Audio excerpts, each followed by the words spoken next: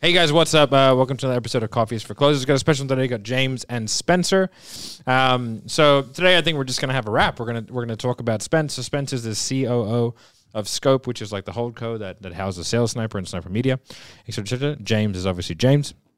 So we're all gonna have a chat. Gonna find out like what's inside the head of the man that runs the operational fury that is Scope. So if you like this kind of content, make sure you like and subscribe.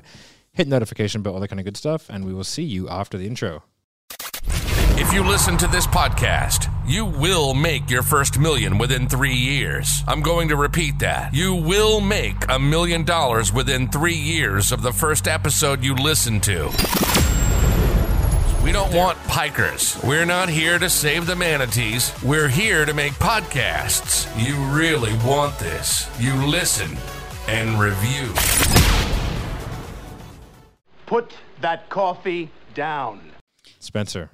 Perhaps you'd like to introduce Spencer with an interesting story.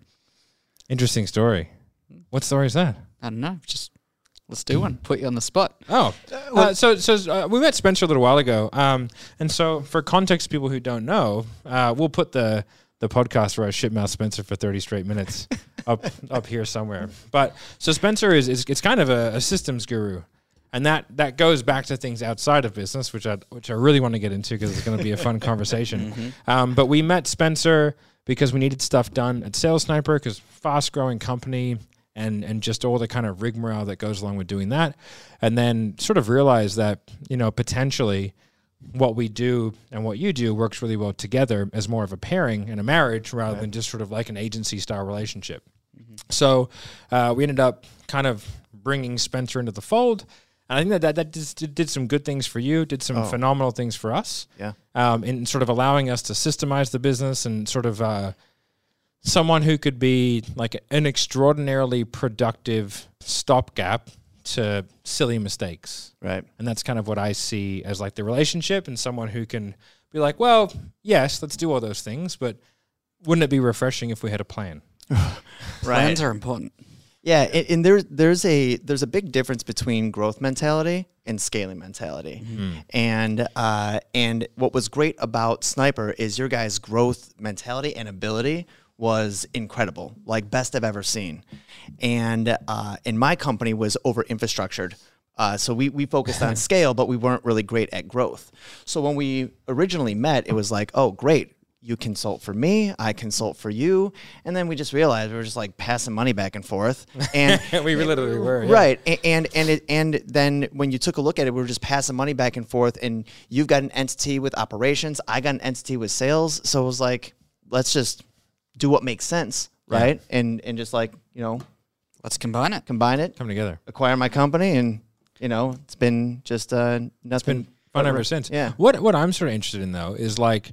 What is it that you think gave you the inherent capacity? Because like we were sort of talking yesterday when we were at dinner, and it was like your like superpower. Like I'm good at selling people. Like I think I have a pretty good mindset or like decision making process that allows me to make, I think, decent decisions when it comes to growth and scale and all that kind of stuff.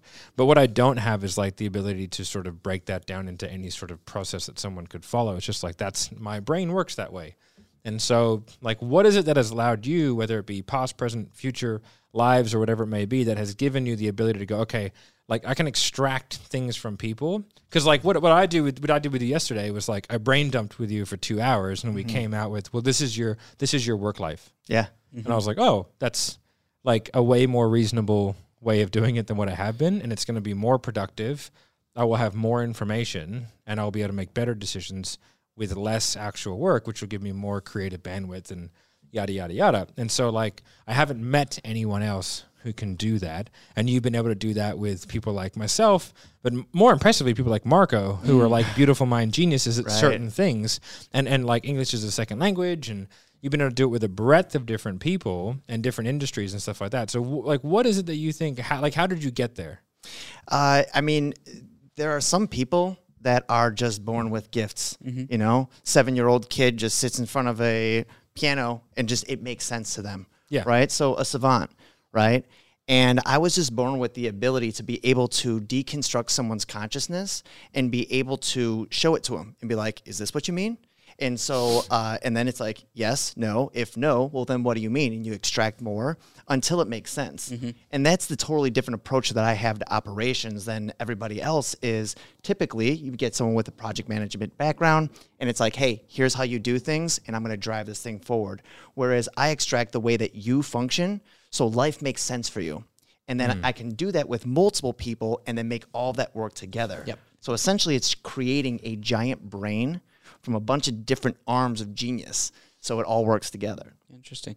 The reason I put you on the spot to tell a story about Spencer and introduce him is because when you first joined the company, we bring you out to our retreat about, 6 months ago.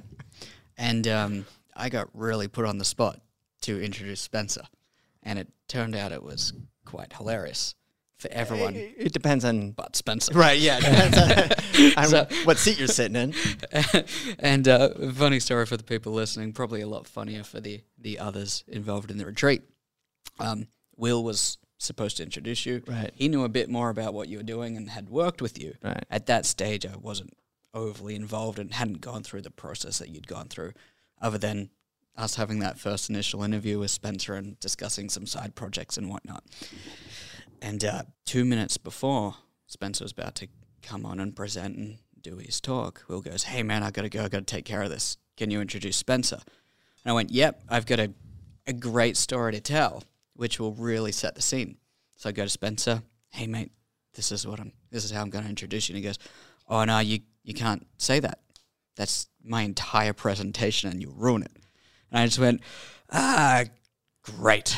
Yeah, you're going to tell the story of how I optimized Marco's workflow to where he could start taking weekends to himself, and it opened up an hour a day where he was able to take 5 more sales calls. And I'd love you to explain that. Yeah, that'd be sure. great to go into. Anyway, so I get up on stage and I've gone, so this is Spencer, and just went, what do I say? It just went, Spencer is the worst sales guy I've ever met. And immediately went, But it's funny because it's actually not. what a dick. But like, Yeah. Right. it's really funny because you're actually like you're actually. I think now that I've come around to understand the way that you communicate, you're actually really good at sales and like persuasion and influence. Not in like a traditional ISO coaching and consulting type way, Right. but you're an extraordinarily persuasive person. However, you need more time with someone. Right. So there's a difference between sales and seduction. I'm Yeah. great at seduction, which does require a little bit more time. I mean, Yeah. we can tell by the way you're working that mic. I bet everybody can tell. Yeah. Yeah. In the first conversation that I had with Marco, he didn't like me very much. And the first conversation that we had together, Matt, you were pretty annoyed by the way that I was pitching, my services. He's like, who the fuck is this guy? Like it didn't make any sense because I'm talking about calendars and shit like that. Really, Yeah. it's contextually poor, but like But I think that was actually more the fault of the people who had me on that call and hadn't understood what was sort of happening. And I think that you had and it's actually really difficult to sell in an environment where you don't understand the core problem that you're trying to fix. Right. It's actually basically impossible because you're just kind of grasping at straws. And for me, like I am so like, and it's a fault of mine. I'm so intolerant of like lack of being concise. Right. Yes. But you didn't have anything to be concise about. Right. And so it was sort of like there was a whole bunch of things there. But as soon as there was a couple things that you said where I was like, okay, I think I can extract what you mean, right. and I can see value in that. So let's do that. And I'm very glad that I did. But I think one of the things that I'm super interested in is like you said you can sort of keep extracting, and that to me is like, does that come down to incredible curiosity? Yeah, it's curiosity and patience. Like you need to have infinite amount of patience to be able to talk to someone and try to extract something from a genius's mind.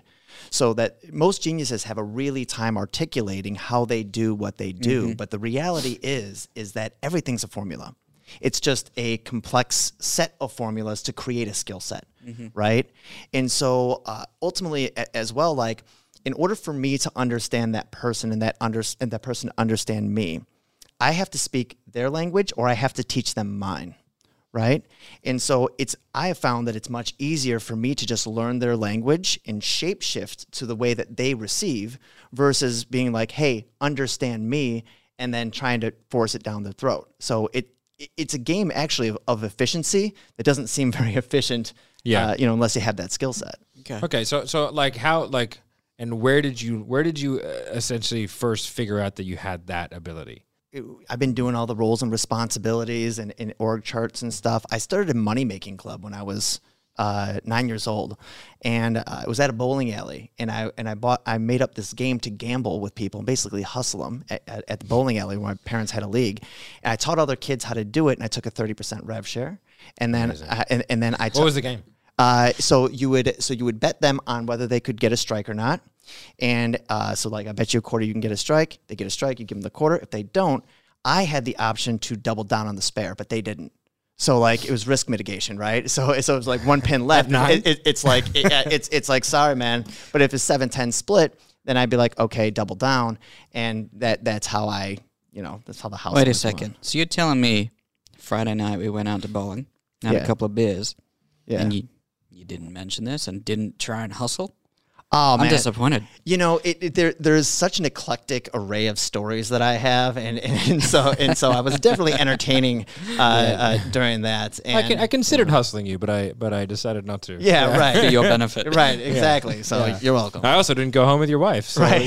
you're welcome there Right. too. Yeah, I was generous all around. Yeah, that night, that's to be actually a really honest. good segue because the Spencer Burnett that and I guess you are an onion of a human.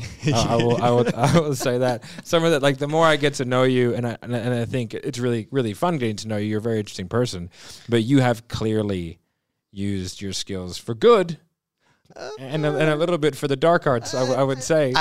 For the betterment of Right. I would say I've used my gifts for good, and I've also used my gifts for Very fun. good. Yeah. Right. That's Is that camera on? Yeah. Is that a red light? Yeah. The red light means it's on, James. Okay. Yeah. Noted. So take me through the iterations of Spencer Burnett.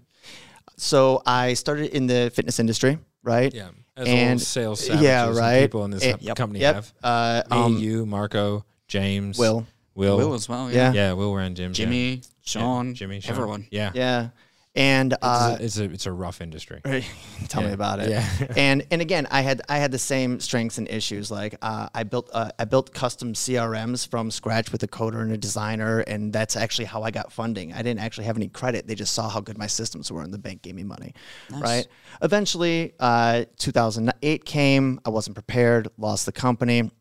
So then I was doing a little bit of fitness on the side, but then I started doing dating coaching, and because a lot of guys struggle, when it comes to like connecting with women. And I was like, I know so many great guys, but when I talk to women, they're like, oh, there's not any good guys out there. So again, like there's a disconnect. And so, and I started out by giving sex tips. And again, all that good sex is truly understanding like what drives that other person and how to get from point A to point B to give them what they want, which is an experience, not just an orgasm. So again, it's that same element of deconstructing the mindset of another human being and shape-shifting the way that you do things authentically. That's why it's not dark, in order to give them the experience that they're looking for.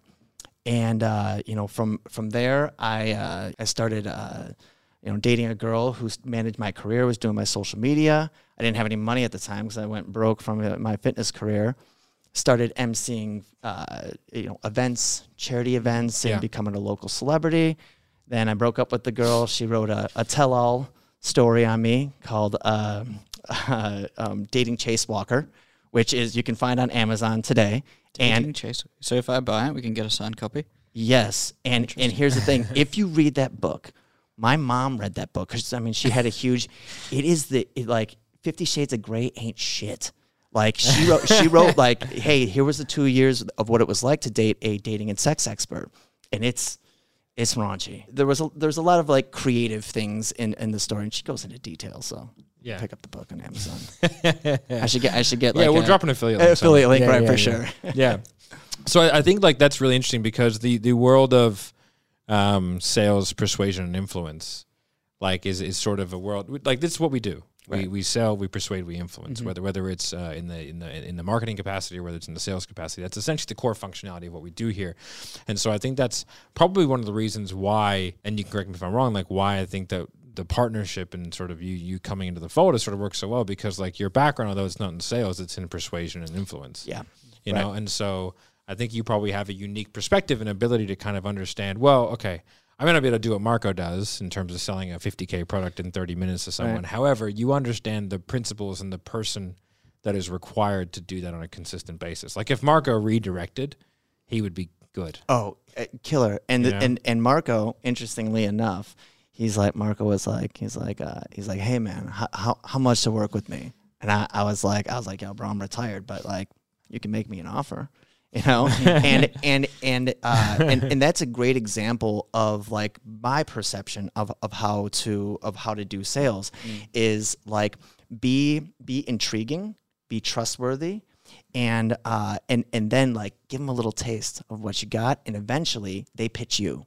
Yep. Because when you pitch them, you're a salesperson. When they pitch you, you're a consultant, and consultants are much more trusted than a salesperson. Okay, so let me sort of break this down because I want to like turn this into a sales conversation, but like it's coffee is for closers, so yeah, I know, but like I think this is a more interesting conversation. So the element of being detached from the sale, like from a more primal version, where does that come from and what does it do? Being unattached to a sale is a demonstration of a characteristic. And whenever I was teaching, seduction, it was like, never tell them, demonstrate. Don't say it, demonstrate it, because it holds a whole lot more power. You demonstrate it, you can't argue it to be true. What do you mean by that? What do you mean? Can you give me like a tangible? Okay, so if we're talking about seduction, with women, right? Yeah. And she's kind of pushing back against it, and you're like, whatever, like, I got plenty of girls to talk to. That's saying it, right? But if I'm in a conversation with a girl, and I was sharing with Marco how to like work a room, right? Have a conversation, you can start to feel that it starts to die. And so before she can see you out, you're just like, hey, it's been great talking to you. I'm sure I'll see you around. And you see yourself out. I'm demonstrating that I'm not attached to this conversation going anywhere because I'm going to go create more opportunities. So a person that has, think about it. How much easier is it to make it a sale, with a prospect when you got 6 figures in your bank account versus you got pink slips in the mail of bills you got to pay, right? And so you can, they don't know whether you have 6 figures in the bank account. It's about how you hold yourself, how you carry yourself.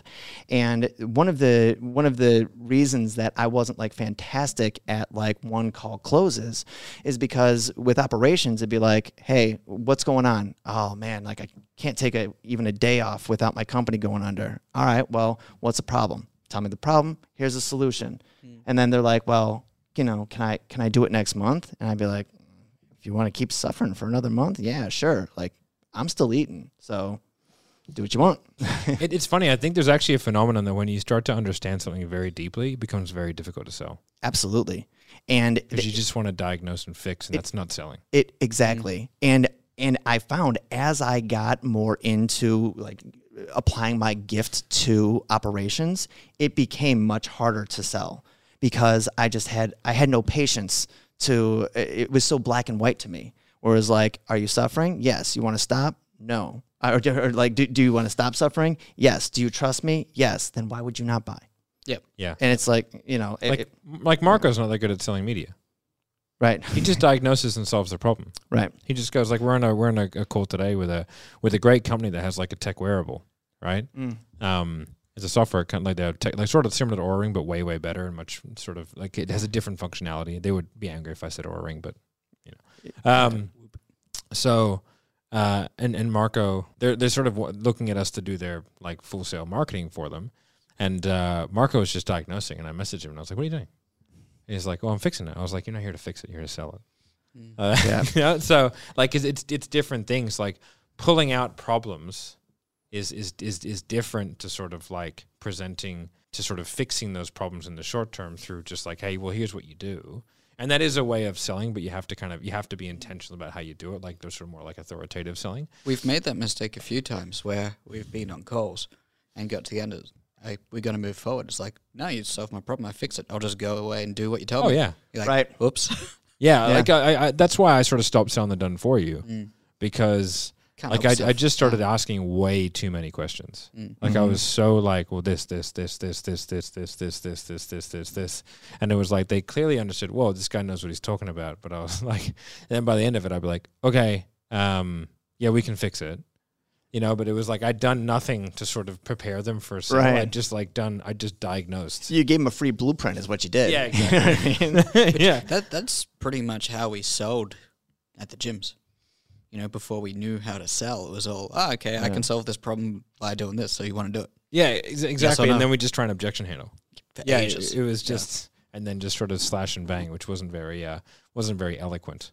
Yeah, if you give me a different offer, like right now, I'm supporting my brother in building a coaching business for FRC training, essentially getting a better communication system with your nervous system to avoid injury. Right, and just like most experts, right, he goes into the detail of solving it, and giving him advice on how to properly sell. I'm like, damn, I'm good at this. But then when it comes into my expertise, like I'm just like, I don't know what else to tell you guys. It's difficult. It's difficult to read the label when you're inside the bottle. You know what I mean? Yeah, and it's also you lack a bit of detachment. You know, so 100%. Like, and even if you don't want the money, you want to solve the problem. Which I think is like, that's one of the reasons why I stopped selling Done For You as well, is because like I wanted to solve that problem, and sometimes it's not worth solving, at least like with our guys and our time and our money. So it's like, I was like, well, I'll pass it off to somebody else, and then they can be detached from the sale, and then they're not like emotionally invested in it. And then it's like, then for a while there, we had like the guys who sell it would like manage it. That was a bad idea too, because then once they sold it, they're emotionally invested in the outcome. Right. You know, so it's like then they won't cut ties early enough. Right. You know? So 100%. you're dancing with that club the whole night that's never going to go home with you. Emotionally invested in that relationship. You've already Right. bought her 10 drinks. There's Yeah. no way you're moving on. Well, But that's there's why, the problem. Spencer wouldn't buy him a drink. that's they usually bought me drinks if you play it right. Yeah. But that's the difference between a company that is doing $30,000 to $50,000 a month to a company that's doing $1 million a month. Is it's really everyone becomes such a specialist in what they do. You can get away with being a generalist at $30,000 to $50,000 a month, right? Absolutely. But if you want to get to that million, 2 million, 3 million plus a month, you need specialists. And specialists, typically when you're focusing on one thing, you lose the skills of the other. When Jordan went to go play baseball and came back to basketball, his training regimen totally changed. And something Grover was his trainer's name. Tim Grover, yeah. right. He was like, well, Mike, you want to come back? He's like, baseball muscles way different than basketball muscles. So we've got to undo everything that we did. And he came back rusty, even though that he's Jordan, right? And so when you guys gave me the opportunity to be a part of the team, I had to make a choice of do I want to continue to be a somewhat of a generalist? I mean, I had a pretty substantial team, but I was still playing the role of CEO and a lot of the HR stuff and stuff like that. And I was like, wow, I could really just take the thing that I'm super passionate about, that I really know that can help a company that's doing a lot of good in the world and that has good values. And it's just get in my lane and go as fast as I can and be like, hey, how fast can I really go with this? And one of the things you guys said to me was hey, dude, I think you're bored. I think when it came to the system stuff, I was, because I was helping teams of 3 to 5 Solving the same problem over exactly. and over. And so it was become the specialist, so I don't have to worry about being on sales calls. Best decision of my life. Funny you say that, because you've came into the company at a time where you've seen the transition of particularly me and Matt being ultra generalists, and you've almost orchestrated through the roles and responsibilities, turning us into specialists in different specific fields of the company. Tell me a little bit about how and why, even for companies doing smaller amounts, why it's so important to get that, and when they should start to implement more specialist roles to help see them grow. You have to find out what you're the best at. Yeah. And you mitigate your weaknesses and you amplify your strengths. And so when it's time to scale, you take the thing that you're the weakest at, and you find someone to do that role, and then you take what you're great at and you double down.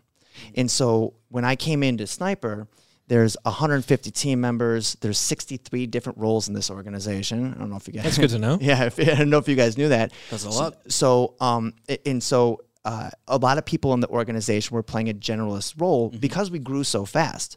6 months ago, a year ago, that was actually a good strategy. And now that we're scaling, it's like, okay, we've got to find what you're great at. So literally, I have met with every single person in every single role and just did my thing where we have a conversation. I hear the way you think. I see the way that you solve problems. I'm listening to the way that you communicate. And from there, I hear the things that you struggle with, things that you don't, and then I can identify, here's what you're great at, and then here's how that plays a role in this giant machine. What is the thing that's been the hardest about letting go of being the guy, the owner? Because like for me, I couldn't function. Like it's not even an ego thing. It's I couldn't function in that environment. Yeah, you don't like being told what to do at all. It's actually not even that. It's not that I don't like being told what to do. It's I'm very particular about who I will allow to tell me what to do. And it has nothing to do with, it has to do with like, I have to have supreme confidence that they are excellent At what they do. they do. And if I don't, I'm like, I will not, and I will dig my heels in like a 4-year-old. I will not do what you say. That's why I've been fired so many times. So I just built a company so I couldn't be fired. Well, wait till we get the board of directors together, and we'll see. You're playing a different game.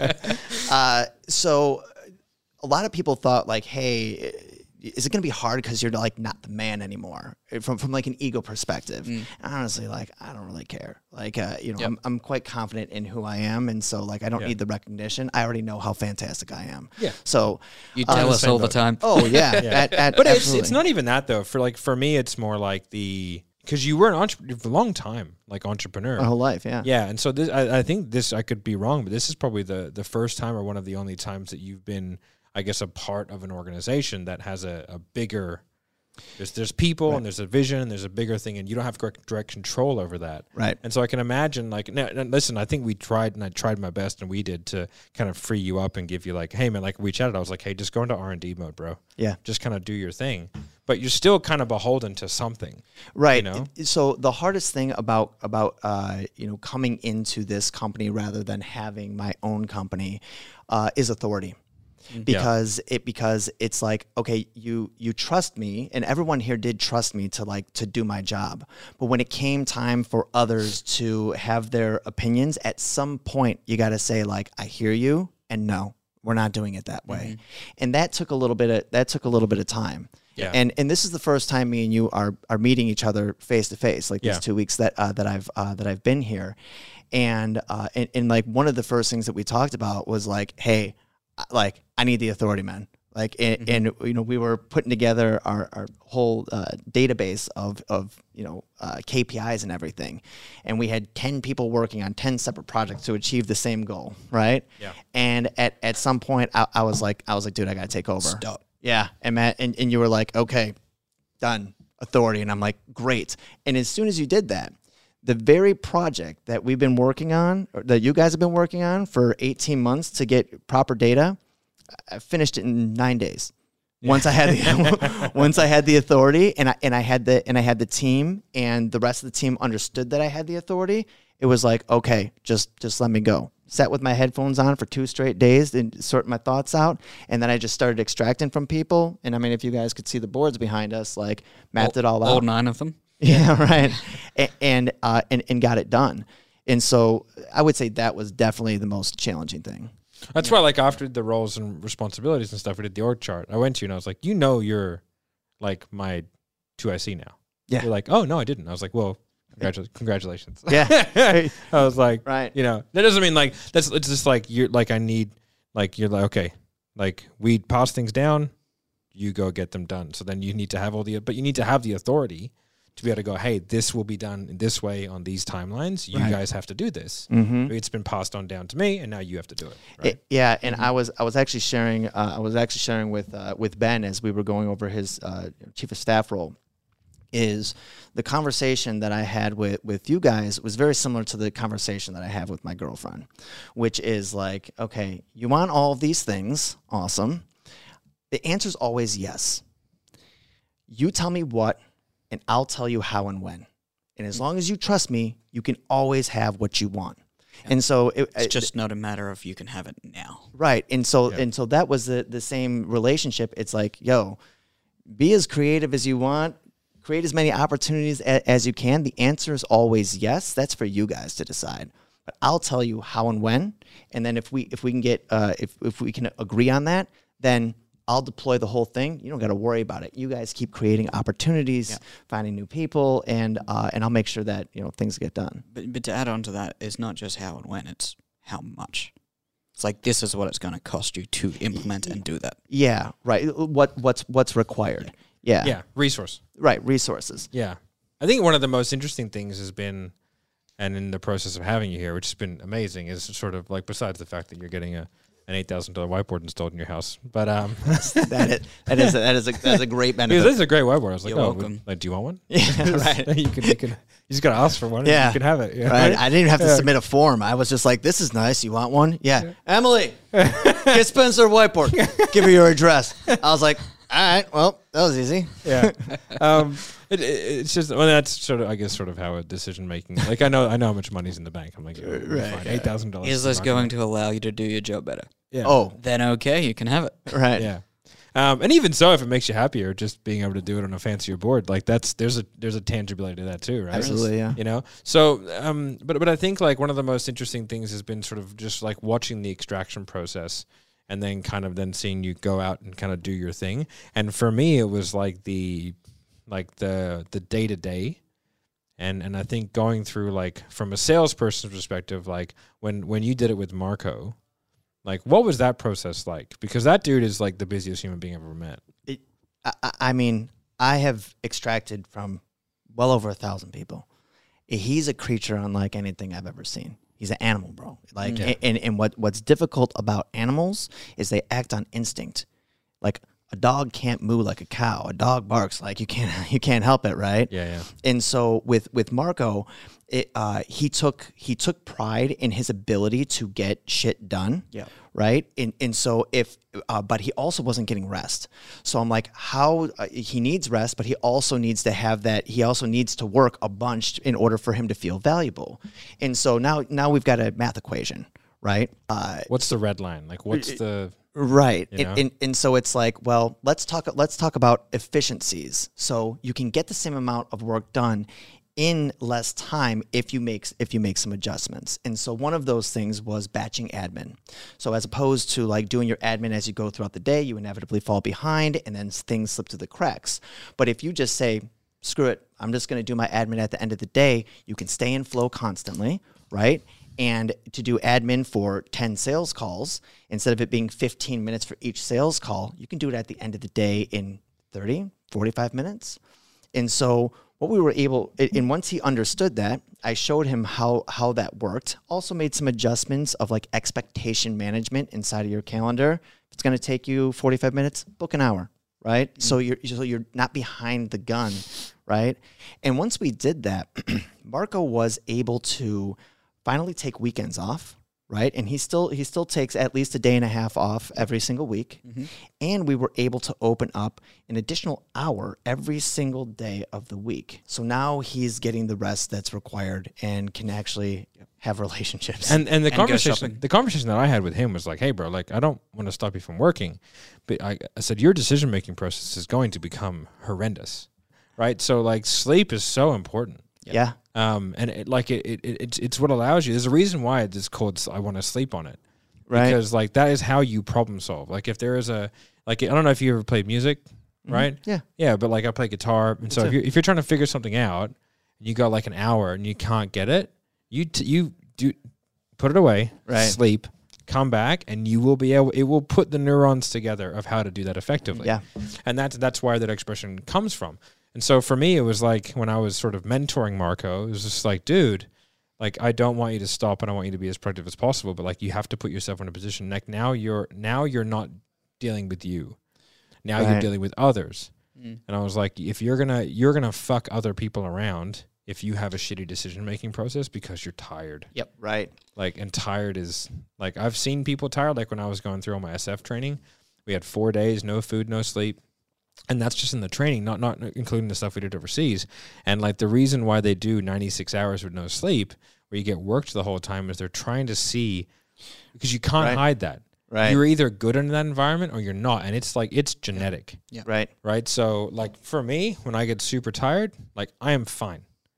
Like I switch over into like a different, like I'm good to go. Mm-hmm. When I know I can't eat, I don't get hungry.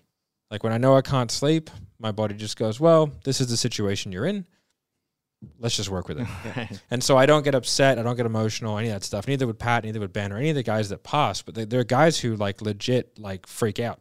The moment you get like to the 50, 60 hour mark where you haven't slept, like, and you've been working like a dog the whole time, people's true inner core comes out of them and they can't control it. And it's really interesting. And so like with Marco, like I don't know who he is at that level. You know what I mean? And so, like, I don't want to find out either, to be perfectly honest. So it's like, but now you're dealing with, like, other people. And so if your decision-making starts to unravel, like, you're going to fuck others around. Yep. Right. And I think, like, that's one of the things that, as a sort of a company owner, and like what you've been and you are, you know what I mean? It's sort of like all of our decisions affect a lot of people. Yeah.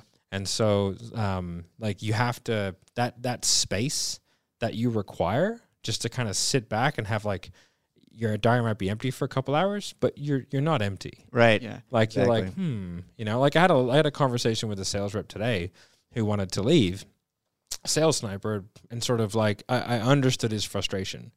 But you know what I mean? And because I've sort of been there and I am well rested and I have the context of a lot of different things, like I was able to kind of extract the decision making process that brought him to that and kind of show him what was actually happening. And then from there, help him make a decision where he decided to stay. Either way, I would have been fine, you know, because like, hey, I just want people to win. I don't really care if it's here or somewhere else. Like that would be unfortunate for us, but hey, man, if that's what makes them happy, that's cool. But being able to like sort of sit back and do that like cohesively and not being emotional, not being tired, not being overworked, or rushed. That's a big reason. Why like that is possible is because like the decision making is like, okay, I can start to extract this and I'm not attached or emotional. And like my father-in-law was the MD at the Bank of New York Mellon, which is like a Bank of New York, like Southern Hemisphere. So a big job. Right. I look at his diary, that was empty. You know what I mean? And then like I'd see him in the park at like 3 a.m. Sorry, at like a 3 p.m. reading the paper. And I used to think like, oh, he does fuck all. But like now that I sort of run a decent sized company, I was like, no, that was like he had a couple of very large decisions to make, and being in the park was probably more productive for him than being in the office. Yeah, and being interrupted. I found like through my development, I've got to the position where I've understood how much space I need to be able to make the best decisions possible. And we've had many stages where we've been overworked and we've gone, oh, that was a terrible decision, and have rushed into things because of back in the day when we're doing 16-hour days back to back every day, and it builds up. So understanding and building into like calendar workflow management, it's like, well, if you need however many hours a day to sit and think to come to a position where you can make the best decision, you need to schedule that into your workflow. And that's the difference between a growth mentality and a scaling mentality. If you think about it, and you're trying to get someone to drive fast, and they're driving a manual transmission, right? It's like you get the car up to 8,000 RPMs, and then you're like, okay, we need to shift, and it's going to go down to 4,000 RPMs, but you're going to go faster. And they're like, what? More RPMs means faster. It's like, well, yeah, but when you shift gears, like we have higher leverage. So now, and then we ramp it up, and then we gear it down. And so that's why in the conversations that we had in like your next development of being a CEO, it was like, how do we get you out of as many meetings as possible? When you're in a growth phase, maybe the first 6 months of the organization, it's like book the calendar, right? Just get me in front of as many people as I can, Which is necessary. Absolutely, Yeah. Right. For a period of time. Exactly. Get it up to 8,000 RPMs, but now you got to shift into different gears because you're higher leveraged, and that second gear has a higher leverage gear ratio. And so you slow down and then you speed it up again. And then when we get to that next level, we have another conversation, reevaluate your workflow, and like where is your mind space most valuable for what you're accountable for in the organization. It also solves in a different function as well, which when I was having that conversation this morning with that sales rep, I sort of explained to him, I was like, let me ask you a question. Do you think that I'm more removed because I'm like looking to get out of the day to day so I can sort of sit back and do less? And I was like, because if you do, that's fine. It's like, well, I have had to do that. Not because I particularly want to, because I do enjoy sort of interacting with people and reps and stuff like that. And like, I'll have less interactions with people, which is like not what I'm looking forward to, but it's sort of a necessary thing. But I was like, one, it frees me up for better decision making. But the second thing is like, I'm not guaranteed tomorrow, right? So like if I get hit by a bus and I am integral to the day-to-day functioning of this business, then 150 people lose their job. Mm-hmm. Yep. So I was like, that's why Will had to become CEO of Sales Sniper, which is the big revenue generator that we have, because like there has to be someone who can run the ship.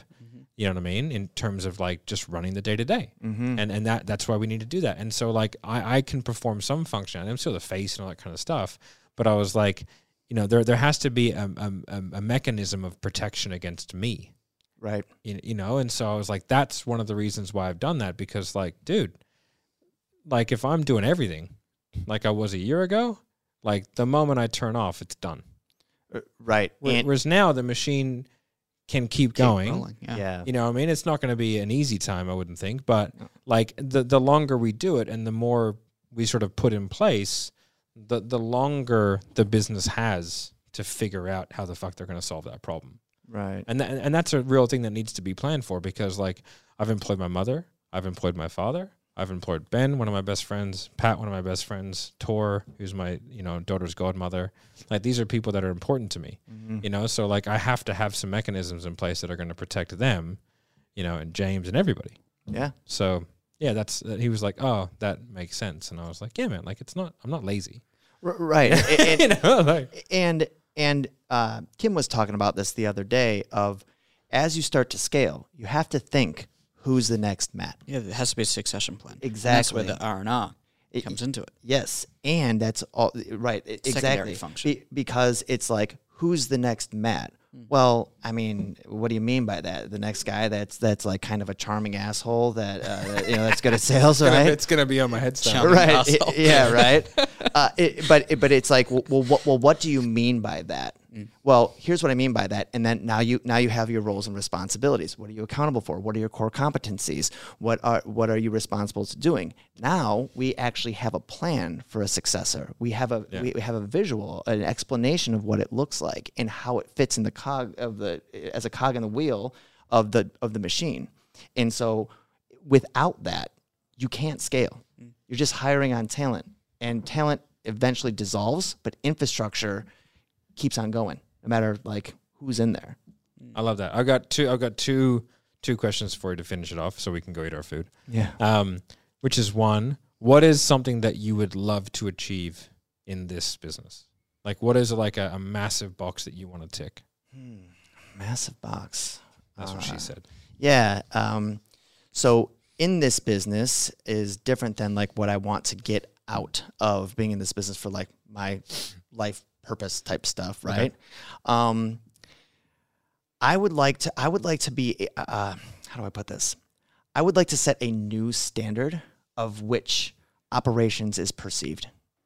There's a lot of frameworks that I believe are really unique, and it's really more so of an act of service to people as opposed to being a smart guy with a good infrastructure and good plan and just cracking the whip and getting people to do it. Do you mean that internally to the company or externally? Yeah. Internally to the company. And I would love to be able to train people so they can build their company, and we can do their marketing and sales, and we can help scale companies that are doing real things, that are really helping people.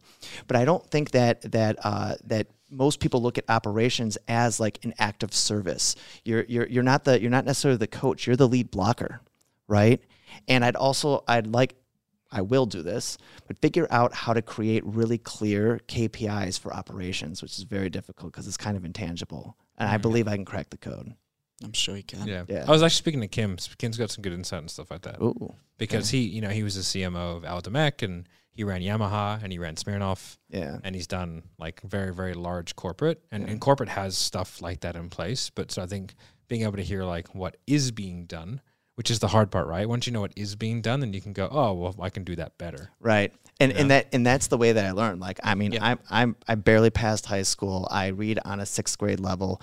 The way that I learned it is like, find someone who's an incredible genius that has a hard time teaching it, and just answer my questions. Let me observe you and answer questions, and essentially I can take on any skill set, given enough time. Then just conceptualize it into what works for us. Yeah, and then improve it. Yeah. Right. And last question, what do you want to get out of, I guess, this organization personally over the next few years? My real, like, when you break it down, my gift is in deconstructing human consciousness, and happiness is a personal metric that is inhibited by behavior and the ability to like articulate truly what you want, and to get over personal demons and life circumstances. So a lot of the spiritual healing for individuals is really the source of their power. And I really feel like that is really like my greatest gift. I'm much better at that than I told you at dinner. It's like I'm great at operations, then with women, and then the spiritual stuff is like way up here. And so my intention is to take the wealth that we build together in this organization and to build a retreat center in Costa Rica, where not only we can do spiritual healing, but we also can go there to do, sales retreats and marketing retreats, and have companies that have a really great idea but struggle operationally, and bring them in for 2 weeks and just do what we did here, operationally. You know what I mean? We could sell what we did over the last 2 weeks for $500,000. Absolutely. Yeah. And in a place that's like eco-friendly and biodiverse, much like Costa Rica. That's why I live there. It's just such a pure place. Yeah, right. And so that's I've got a vision for that, and then I also have a vision for a new schooling system to teach kids how to learn for the real world. And I actually am starting that this summer. Oh, amazing. So yeah, it's gonna be dope. All right, I want to hear more about that. I have one outside of last this. question, but it's for offline. And that's, what do you need from us to make that happen? So you can think about that over the next few hours. I mean, I can tell you, like, Sure. authority, trust, resources. Easy. That's it. Rat. All right, guys. A little bit more of an outside the box sort of thing, but I think this will be helpful for everybody. And Spencer's an interesting guy. It's fun to listen to. So if you like this kind of stuff, make sure you like, subscribe, hit the notification bell, all that kind of good stuff. And we'll see you on the next one. Thanks, guys. Peace. Put that coffee down. Coffee's for closers only.